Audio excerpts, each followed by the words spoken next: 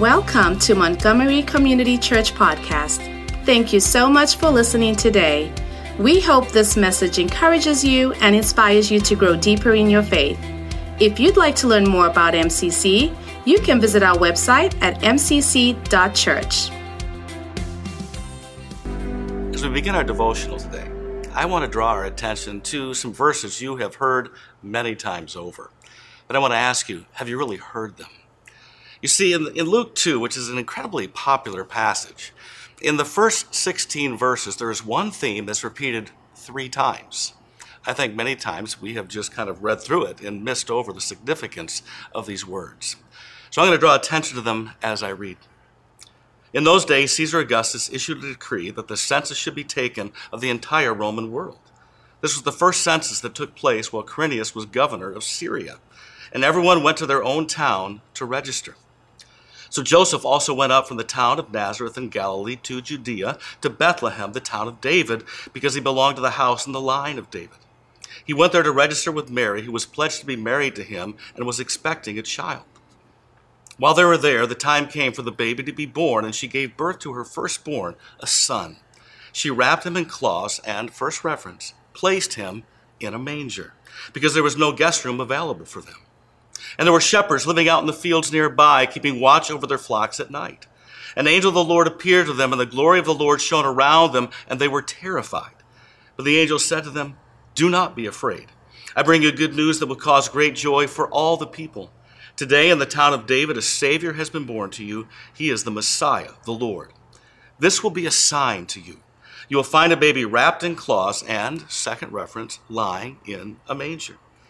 Suddenly a great company of the heavenly host appeared with the angel, praising God and saying, "Glory to God in the highest heaven, and on earth peace to those on whom his favor rests."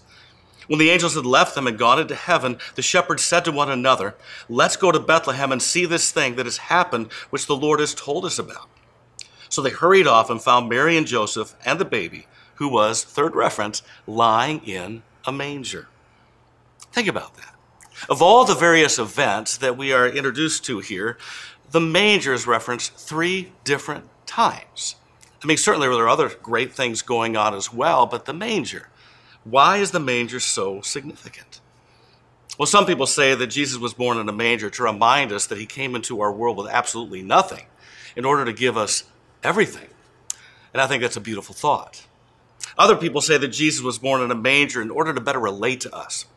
You see, if Jesus came, of course, in all the glory and the fanfare of a king, he wouldn't relate to us. And so Jesus was born among the animals, with the very first guests being lowly shepherds from the field side. So if Jesus could welcome them, he can certainly welcome us. Jesus came to relate to us. I think that's beautiful as well. But I think there's something even deeper going on here. It has to do with the manger.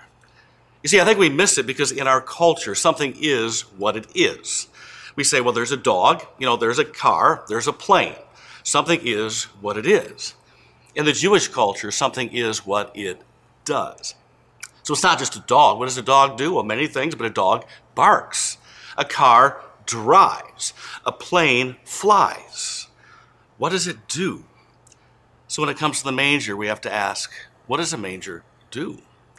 Well, it feeds. That's what a manger does. In fact, in the Latin, mandicare, which is where we get our word from, it means literally to eat. A manger was a place of feeding. In fact, a farmer back in the day would fill the manger to overflowing with amounts of food just to make sure that the animals had more than enough to eat. So think about this. When those shepherds were told that they could find the baby Jesus wrapped in cloths and lying in a manger, what did they do? Well, I'll tell you what, they stampeded to where Jesus was in order to fill their spiritual hunger. See, these shepherds were among the first among millions throughout time who would feast upon the presence and the grace and the love and the mercy of our Lord and Savior Jesus Christ, this long-awaited Savior. It was Jesus, after all, who said what? He said, "I am the bread of life. Whoever comes to me will never go hungry, and whoever believes in me will never be thirsty. I am the bread of life." He's basically saying, will you feed on me? Will you fill yourself up with me? So let me ask you here on this Christmas day, have you come to him? Have you come to his manger? Because when we come to his manger, he fills us up. He feeds us by way of his word. Scripture, are you feasting upon it?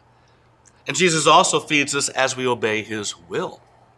In fact, Jesus himself said this. He said, my food is to do the will of him who sent me and to finish his work. This is my food. The question is it your food? Is it my personal food? Jesus feeds us by way of his word. He feeds us by way of obeying his will. So what are you feasting on here this Christmas day? You see, many people at Christmas and throughout the year, they try to fill themselves up with a myriad of other things. They do. You're going to recognize them. They try to fill themselves up with their next romantic relationship. That somehow is going to give them everything that they need. Or they try to fill themselves up with their favorite podcast. That person means everything to them, and they're just glued to their every single word. Or they try to fill themselves up with their favorite cable news channel or their favorite political party. Or they try to fill themselves up with all of their followers on Facebook or Instagram. If they have more people following them, that'll somehow fill them up even more. Or they try to fill themselves up with their next online purchase or their next bottle of wine, the next can of beer. The truth is, none of these things will truly fill you. I mean, they're like a meal at a fast food burger joint. I mean, at first they seem to satisfy, but they soon leave you feeling very, very empty. So here on Christmas Day, I just want to ask you this question. Are you truly filled? Do you truly want to be satisfied? Well, then go to the manger. Go to Jesus. Nowhere else, no one else. Don't seek after this. Don't, the world, your friends, they want you to chase after this and go after that. They are all distractions. Be like those shepherds. When they heard that Jesus was born in that manger, they stampeded. They ran to where Jesus was. They weren't interested in anything else going on. They just wanted to go to the manger.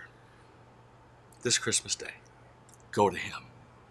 Go to the manger, and he will give you everything that you need, because only he is the bread of life.